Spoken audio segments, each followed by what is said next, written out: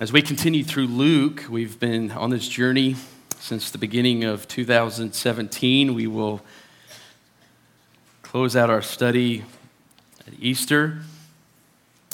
As we do continue, we are in the last week of Jesus' life here on earth before he goes to the cross and before the resurrection. And so the plot is thickening, and we've seen the buildup over the last few weeks. And today we get to the upper room and to the events surrounding the Passover meal. And so my prayer is today that this night before Jesus' death, in the context here, that God would move our hearts afresh in a new way this morning to what's going on here, because the meaning of it is full. There's so much. And I pray today at the end of the day that you and I would know what it means to have Jesus, his death, his resurrection, cling literally to our memory, so that we would be those who overflow with a life of worship and proclamation of his kingdom. That's my prayer today. That's my hope as we look at this great text. As we do look at it, I want us to first see the context here. The first 6 verses set up a context full of celebration, anticipation, but also one of rejection in the background and betrayal as well. And so look at what Luke says as we begin this chapter. He says, the feast of unleavened bread, which is called the Passover, was approaching. And so there was a lot of buildup in the city of Jerusalem. There was a lot of excitement in Jewish homes, and there was a lot of preparation going on for the Feast of Unleavened Bread, which was approaching. And it was this week-long celebration. And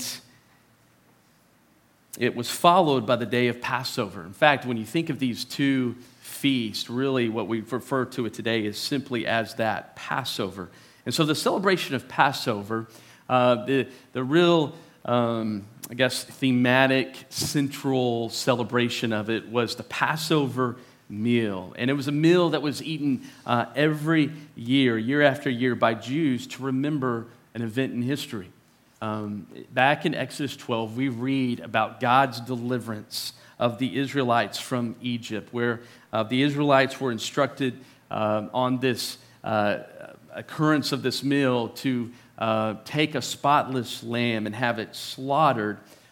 In this meal, they were to remember this event where God, back in history, told them, take a lamb, slaughter it, take the blood, and put it over your doorpost. And so this gathering of this meal would remember that, because on that night, if you remember, the angel of the Lord would come and stricken down the firstborn of every home, and the wailing that happened in Egypt. And this was the act of God's judgment, his wrath upon the Egyptians.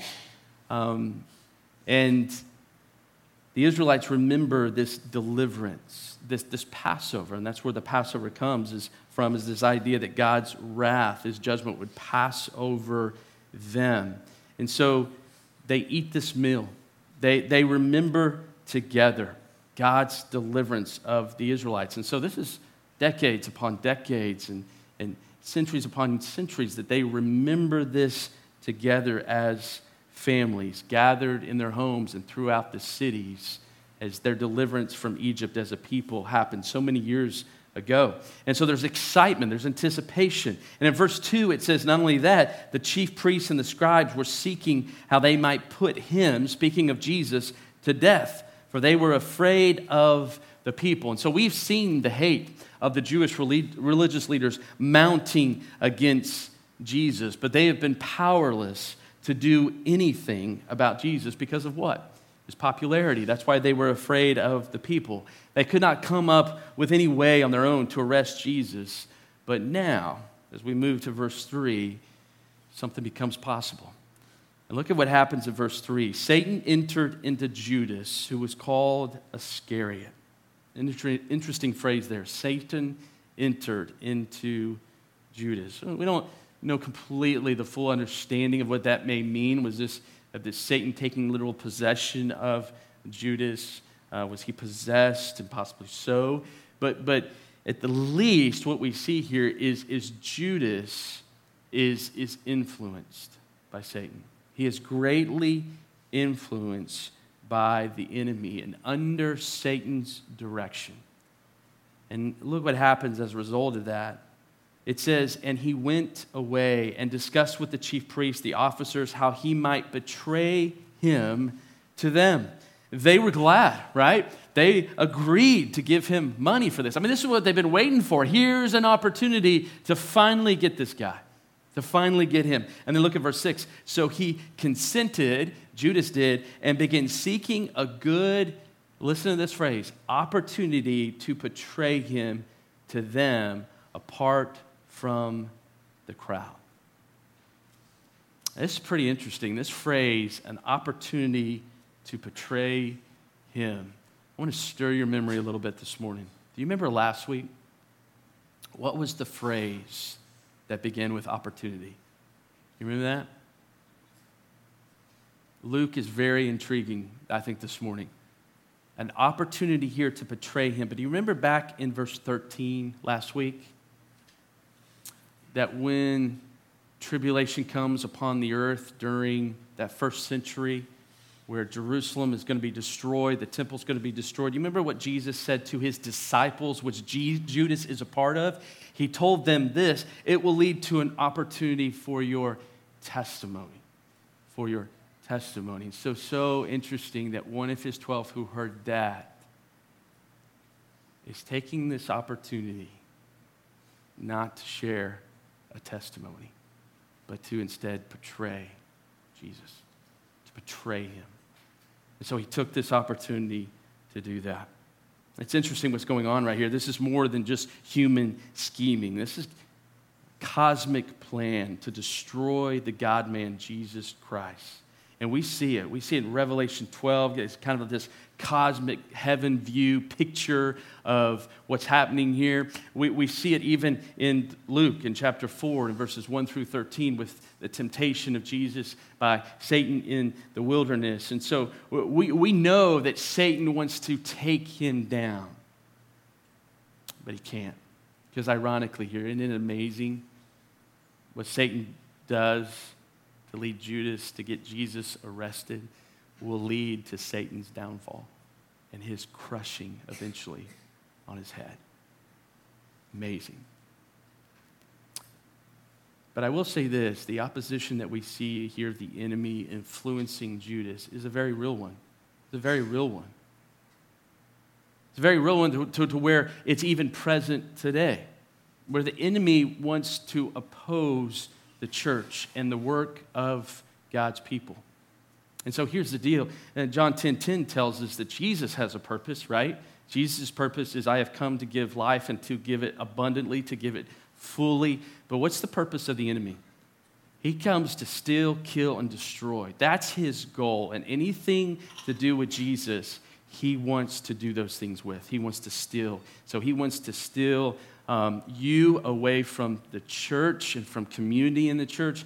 He wants to kill you. He wants to destroy your life. He wants to kill and destroy your marriage. He wants to kill and destroy your family. He wants to steal everything from you that is good, honorable, and glorifies the Lord. And he will do anything he can to influence you to make that happen.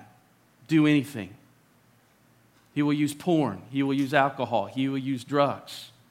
He will use the deception of the love of money and the pursuit of it. He will use anything he can to take you down. Because guess what? He doesn't want you to use your life for an opportunity for a testimony about Jesus.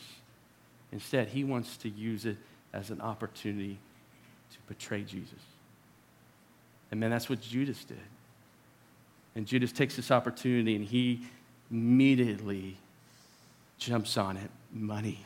I'm going to get some money. It's not really much, but he's going to get some money.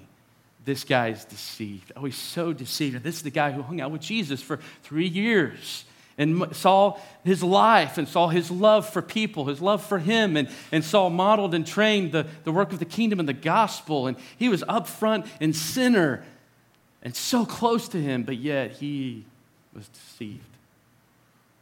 And so that's the context to all that's happening here in this moment, in this time of celebration of all that is good for the Jews and the Israelites.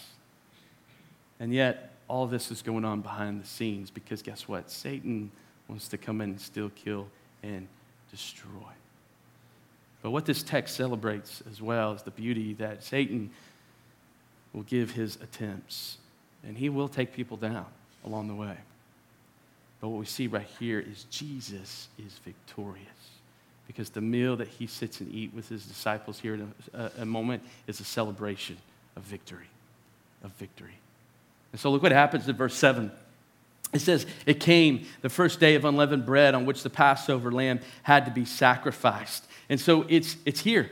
The Passover is here. The anticipation, the buildup, now the time has come. Jesus sent Peter and John, two of his disciples, saying, go and prepare the Passover for us so that we may eat. They said to him, though, where do you want us to prepare it? And he said to them, when you have entered the city, a man will meet you carrying a pitcher of water. Follow him into the house that he enters, and you shall say to the owner of the house, the teacher says to you, where is the guest room in which I may eat the Passover with my disciples? And he will show you a large furnished upper room. Prepare it there. And so, interesting here, Jesus asked Peter and John to get the Passover prepared so that Jesus and his disciples may eat together. And the disciples want to know, hey, where are we going to eat this thing? Where are we going to get things ready at and prepared so that we can gather and eat together? Now, what's interesting about what's going on in the city is they probably weren't the only group of people looking for a place to celebrate Passover. There probably was thousands looking for a different place. Friends and family come in town. Some people didn't celebrate Passover in their homes. They would do it in other places, sometimes on rooftops. Sometimes they would find different places to do that. And so they weren't the only ones. And so this is kind of an interesting text here, because here we see Jesus just quietly, even in the events that are going on during this week, and he knows what's coming. He quietly is in control. He's quietly in charge, even to the point that it seems like he has this pre-existing agreement with this man for them to come eat at his house and in this upper room. And so the detail described by Luke is amazing. It's amazing. And we see here divine direction and provision at work. And we see ultimately the sovereignty of God in Jesus Christ, his son. He's got it all figured out. He's got it. You remember the donkey a few weeks ago? Go to that one, right? Same thing here. Jesus has got everything under control. So he's working out this divine plan, and look what happens in verse 13. They left and found everything Peter and John did just as he had told them, and they prepared the Passover. So Jesus took care of where this is going to take place, and now the disciples begin to prepare. It seems they would have taken, at that time, a lamb. They would have gone to the temple court where the priest would sacrifice them. The priest would take the blood. It would be poured out at the foot of the altar. The lamb's fat at this time would have been burned on the altar, burnt offerings. All this would have been accompanied by singing as well. And we mentioned that a little bit earlier. Psalm 113 through 118 is called the Hallel. The disciples would have had the lamb roasted with bitter herbs. Then they would have gathered after sunset in this room, this upper room at the Passover meal. And during this meal, the head of the house began the meal with thanksgiving for that day. And then for the wine. And he would pray over the first of the 4 cups that would mark the feast. And so you didn't just have one cup of wine where we usually at communion remember. You've got 4 different cups that would mark the feast. Before the main dish, there would be a course of greens, bitter herbs served, and followed by that was called the Passover Haggadah. Not Haggadah, but Haggadah. You guys, ice cream? Oh, that'd be awesome. I want to celebrate Passover. And so during that time, a boy would stand up and he would ask the meaning of all this. Why are we gathering? What's the meaning of all this? The lamb and everything that's been taking place at this feast. And the head of the house would begin to explain the symbols in terms of the Exodus and the Passover of the Israelites out of Egypt, their deliverance, and they would sing Psalm 113, 114. Then a second cup of wine would introduce the main dish. Then a third cup would follow, which was known as the cup of blessing, which would be accompanied by the prayer of thanksgiving. And then the participants would then drink a fourth, that final cup of wine, as they sang the rest of the Hallel, Psalm 115, 118. So the preparations of these disciples, they're extensive, because that's what they're now gathering and getting together. And so this meal was very significant. And then look what happens in verse 14 or 13. 14. When the hour had come, this is time for the meal, the Passover meal. It's here. He reclined at the table, Jesus did, and the apostles with him, his 12 disciples. And he said to them, I have earnestly desired to eat this Passover with you before I suffer. So I want you to get this picture. Here's Jesus at this table, and he's got his disciples around him. And this is a ragtag group, right? You got Judas, the betrayer, he's present. You got Matthew, the tax collector who's cheated people, who, you name it. You've got all the other guys who have their list of issues and sins. After this meal, next week, they're going to argue about who around the table is the greatest. And so what's funny about this, or not funny, what's interesting about this, kind of humbling, is Jesus is talking about suffering and all that kind of stuff, and they're wondering, well, who's going to be the greatest in the kingdom of God? It's me. Like, it's going to be me. I'm going to be the LeBron James, right? Or the Zion Williamson. I need to kind of move up in my rankings here. So, that's kind of what they're thinking. So these guys are a jacked up group of people around this table. And I think that's what's the beauty of this. I think that's what the beauty of this table is here is Jesus sitting with these three who he has called out. And here's the one thing that they have done. They have followed him. They have followed him. They have followed him. They have followed him. What's interesting, in just a few hours, they're going to find themselves running from him, denying him. 3 times over, Peter will. And it is going to get all messy on their end.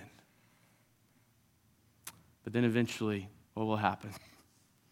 When Jesus returns from the grave, they will come back. They'll ask good questions, right? Thomas will doubt a little bit, right? We all doubt some. What I like about Thomas, he's just the one willing to ask the question, right? That's good. We all need to look to do that. But these guys around this table, little do they know right now, but in days and in just over a month, they are going to be used in a movement that will set in motion what Jesus is talking about here. And so this is a beautiful picture, I believe, of the Father's heart and what he wants to do with people sitting next to you this morning, sitting next to you in the cubicle at work, living next to you in the neighborhood you're in. He wants to have a relationship with them, and he does that through his Son, because he wants jacked up people to come sit at the table and commune with him. And not just to have a meal, but to have a relationship with him forever. And so he sits down and he has this meal with them, and he earnestly desires this. He's eagerly desired this. What that means is there's a lot of emotion in Jesus in this moment, because he knows what's coming, right? He knows what's coming, because he says right here to them, I've desired to eat this Passover with you before I suffer. And so he knows the events leading up. He knew the guy with the pitcher that was going to get the upper room, right, for the disciples. He knows that he is going to be turned over and betrayed by Judas in mere hours, and he is going to be arrested, and he is going to go to the cross the next day, and he knows it's coming. And so the emotion in him is overwhelming. But as he looks across that table, as he begins this meal, he looks into the eyes of these guys who he spent time with, and he knows that one's going to betray him. He knows that some are going to deny him. He knows they're going to run away. He knows they're confused because they're still thinking the kingdom of God is going to come on earth, and Jesus is going to be that Messianic king. He's going to overthrow Rome. That some view they have, and he knows, Lord, help them in their unbelief, help them in their lack of understanding. And he is filled with emotion because he looks in their eyes, and he knows also, I'm going to die for them tomorrow and for their sin. And so there's so much going on here in Jesus. Because remember, yes, he is God, but he is also fully man. And so can you imagine the emotion in him in this moment? And guys, I want you to know that's how Jesus looks at you. He looks at you and he sees people who he loves so much. And even with our mess ups and our screw ups and mistakes and all that we do, he loves us, and he wants so much for us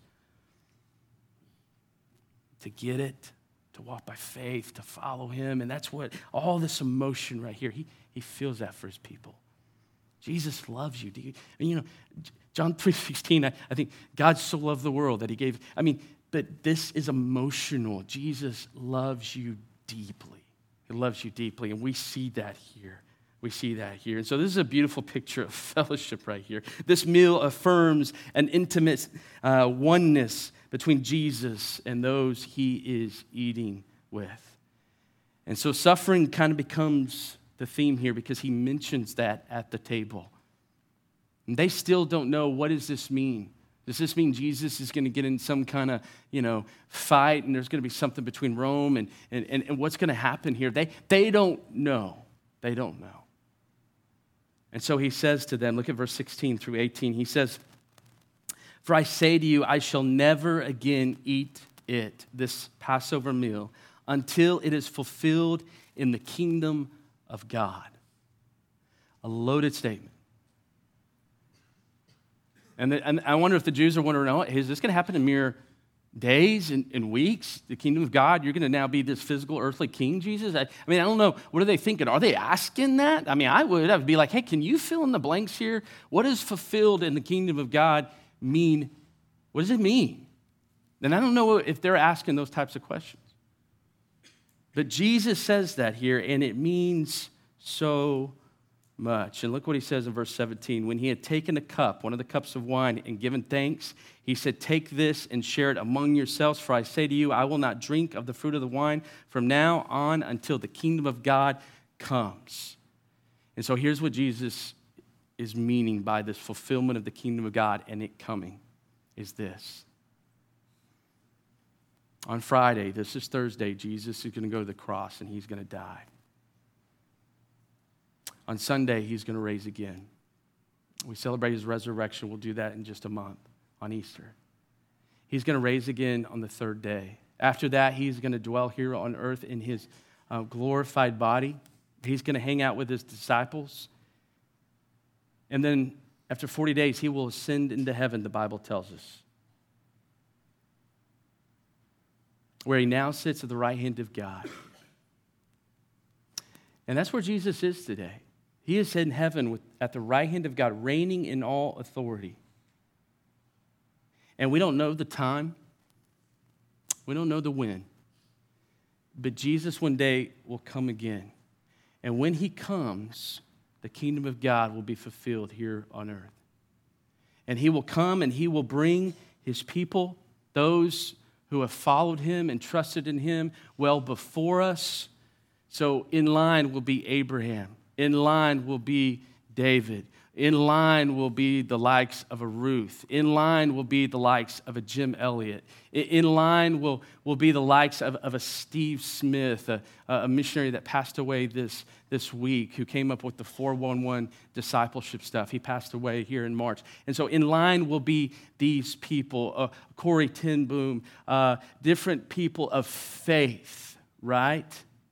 Lottie Moon, I think it's like Corey ten Boom, Lottie Moon. Different people of faith along Elizabeth Elliot. You name it. There's Billy Graham. It'll be, and guess what? Believers in here too. Believers in here too.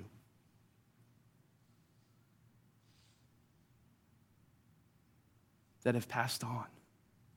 And then those who are here on earth, he will bring to, and he will gather together his kingdom, all believers. And that will be the kingdom of God forever, those who have followed him. And so here's what it looks like, Revelation 7, just to kind of give you an ahead picture. Because here's the deal, Jesus has the end in mind. That's how he lived, man. He lived for today with the end in mind. Right? That's how he lived. That's how he told us to live. Don't worry about tomorrow, because tomorrow has all its worries. But today, do what? Seek first the kingdom of God. So what kind of living is that? Live today with the end in mind. And so here's the end, Revelation 7. After these things I looked, and a great multitude which no one could count, from every nation, every tribe, every people, and tongues, is standing before the throne and before the Lamb, clothed in white robes, and palm branches were in their hands. And they cried out with a loud voice, saying this, salvation to our God who sits on the throne and to the Lamb. And all the angels were standing around the throne and around the elders and the four living creatures. They fell on their face before the throne and worshiped God, saying, Amen. Blessing and glory and wisdom and thanksgiving and honor and power and might be to our God and forever and ever. Amen. That's a picture of heaven. That's a picture of the fulfilled kingdom of God now on earth. And we get to celebrate together. So that's what he's talking about. He's saying, listen, I'm not going to eat this meal again till then. So Jesus hadn't eaten the meal yet, guys. But he will one day. And here's the deal. He just as the disciples are around the table eating with him, guess what? He wants us there eating with him. He wants that relationship with us. And he wants us eating that meal with him in the kingdom. And so he tells them, I'm not going to eat this again until the kingdom comes. And then look at verse 19. Look what happens. He had taken some bread and given thanks. He broke it and gave it to him. So here's what he's going to do. He's going to freak them out. He's going to freak them out. Because what's he supposed to be doing? He's supposed to talk about the Exodus. He's supposed to be talking about the Passover. He takes bread, and look what he says. This is my body, which is given for you. Do this in remembrance of me. Somebody takes bread at your dinner table and says, listen, hey, take this bread. It's my body. Eat it. Hello. I mean, that's shocking. That's shocking. Think of the reality. That's shocking. This is shocking.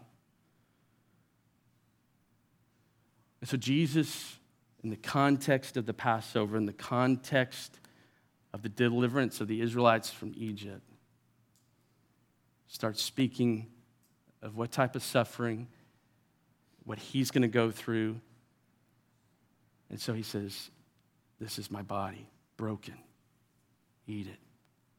And then he says this, in the same way he took the cup after they had eaten. This cup which is poured out for you is the new covenant in my blood. And so he takes all the symbols,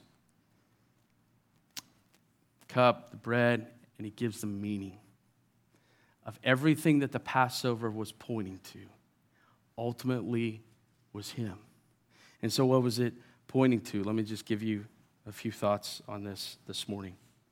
When he says here, this is my body. Now think about this morning. Jesus is our substitute. In fact, there's 2 times he says this is my body which is given for you. And then he says also in verse 20, this cup which is poured out for you. I love that phrase. He is our substitute. That's what he's communicating here. Jesus is going to die our death for you. Romans 6:23 says the wages of sin is death. All deserve death, eternal death. All deserve hell. But here's what Jesus says. This is my body for you. This is my blood for you. He dies in our place. 2 Corinthians 5:21 says that he, Jesus, who knew no sin, he was perfect. Remember, he's God. He who knew no sin became sin.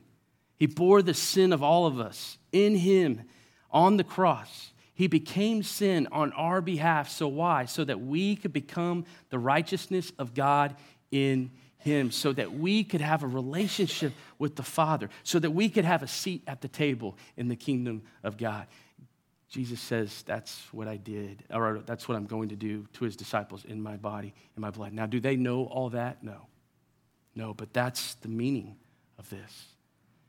Not only that, Jesus is the Passover lamb who saves us with his blood, just as the Israelites painted the blood of the lamb over the doorpost. And the wrath of God passed over those homes with the blood of the lamb over it. Jesus is that Passover lamb for us. As Matthew 1:21 tells us that he will save his people from their sins. Those who trust in Jesus as their Lord, their Savior, who know him personally, the wrath of God will pass over you because Jesus is your Savior.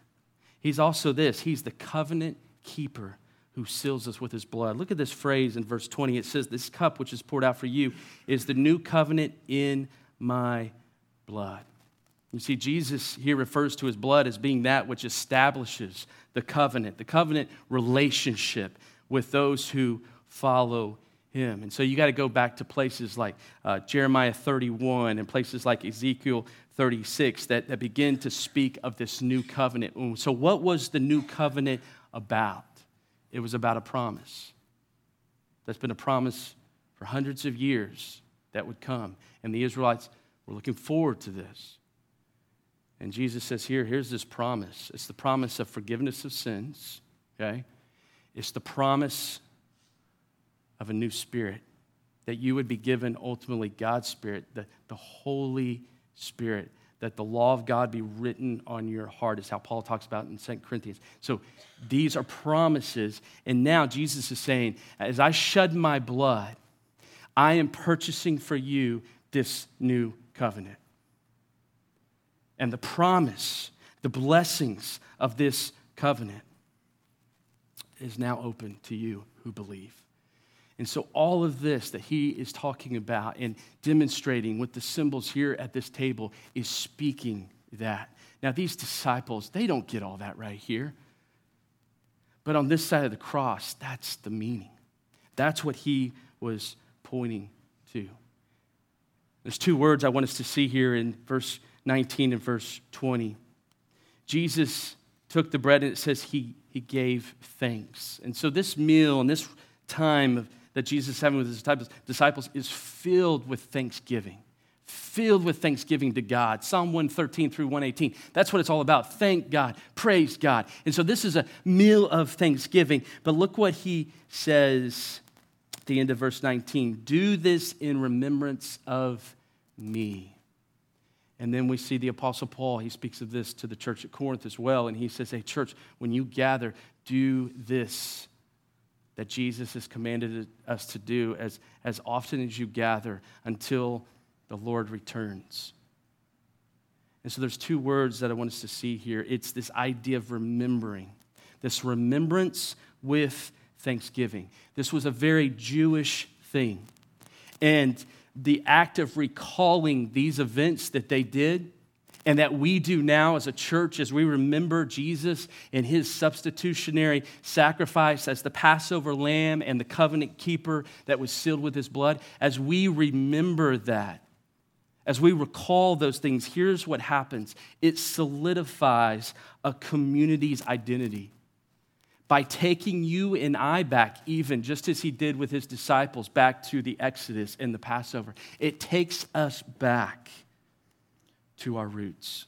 And when I say our roots, it takes us back to Calvary. It takes us back to what Jesus did for us, to events that are forged into our mind, into our lives, as a part of who we have become, and that we remember that. It gives the body together as the church, as one, to reaffirm what God has done for us. It's filled with the remembrance of sacrifice and symbolism in which they share and recall the concept, which is called, and this is an interesting word this morning, it's called sikron, okay? Just give you kind of a new word. It's a Hebrew word. It's C-I-K-R-O-N. Kron. And I want you to remember this because here's what it means. It means where something clings to your memory. Something clings to your memory. I don't know if you've ever maybe had the question of why every Sunday do we take the bread and take the cup? And one of the reasons is because we want to have clinging to your memory what Jesus did for you. That's what remembrance means. Because we want you to remember your identity in him and what you've become because of him and what he wants you to become in him. But we want you to have that clinging to your memory. And here's why I believe, because what he wanted them to understand, he wanted them to understand eventually that he is gathering a new people, right? Not national Israel, right? But he's gathering the church, his people, bought by his blood, forgiven of sin. And he wants them to remember his identity as a people and that they have a mission. In light of the fulfillment of the kingdom of God, they have a mission, and their mission is to proclaim. We are to be a people who remember and proclaim the coming kingdom. And so my prayer today as we think about this meal, just a few thoughts, is that, one, Jesus wants to have a relationship with you. He wants you to sit at the table with him in the coming kingdom. He did something to make that happen. He went to a cross, and he became a substitute. He took your place. That's what that means. So that you wouldn't have to die a sinner's death, an eternal death in hell. Because that is the price we will pay for our sin if we do not let him pay for it and trust him for that. Believe in him for that.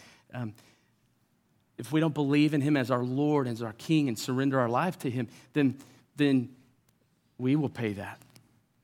But Jesus paid it for us, forgave our sin, so that we could have a relationship with God forever and enjoy him in the kingdom of God. And as the people of God, he wants us to always remember that and to live in light of that and have that mark who we are and who we're becoming forever. That we would grow as his disciples and that we would proclaim this story, just as the Israelites were to do, and to remember, not just in a yearly festival, but daily. That we would proclaim it to the ends of the earth, so every tribe and every tongue and every nation, Revelation 7, would know that Jesus is the Son of God who died for us. He's the Passover Lamb. And there is a world broken. There is a world that needs to hear that. And we're called as his people to proclaim it. Church, I pray this clings to your memory. Let it cling. Let me pray.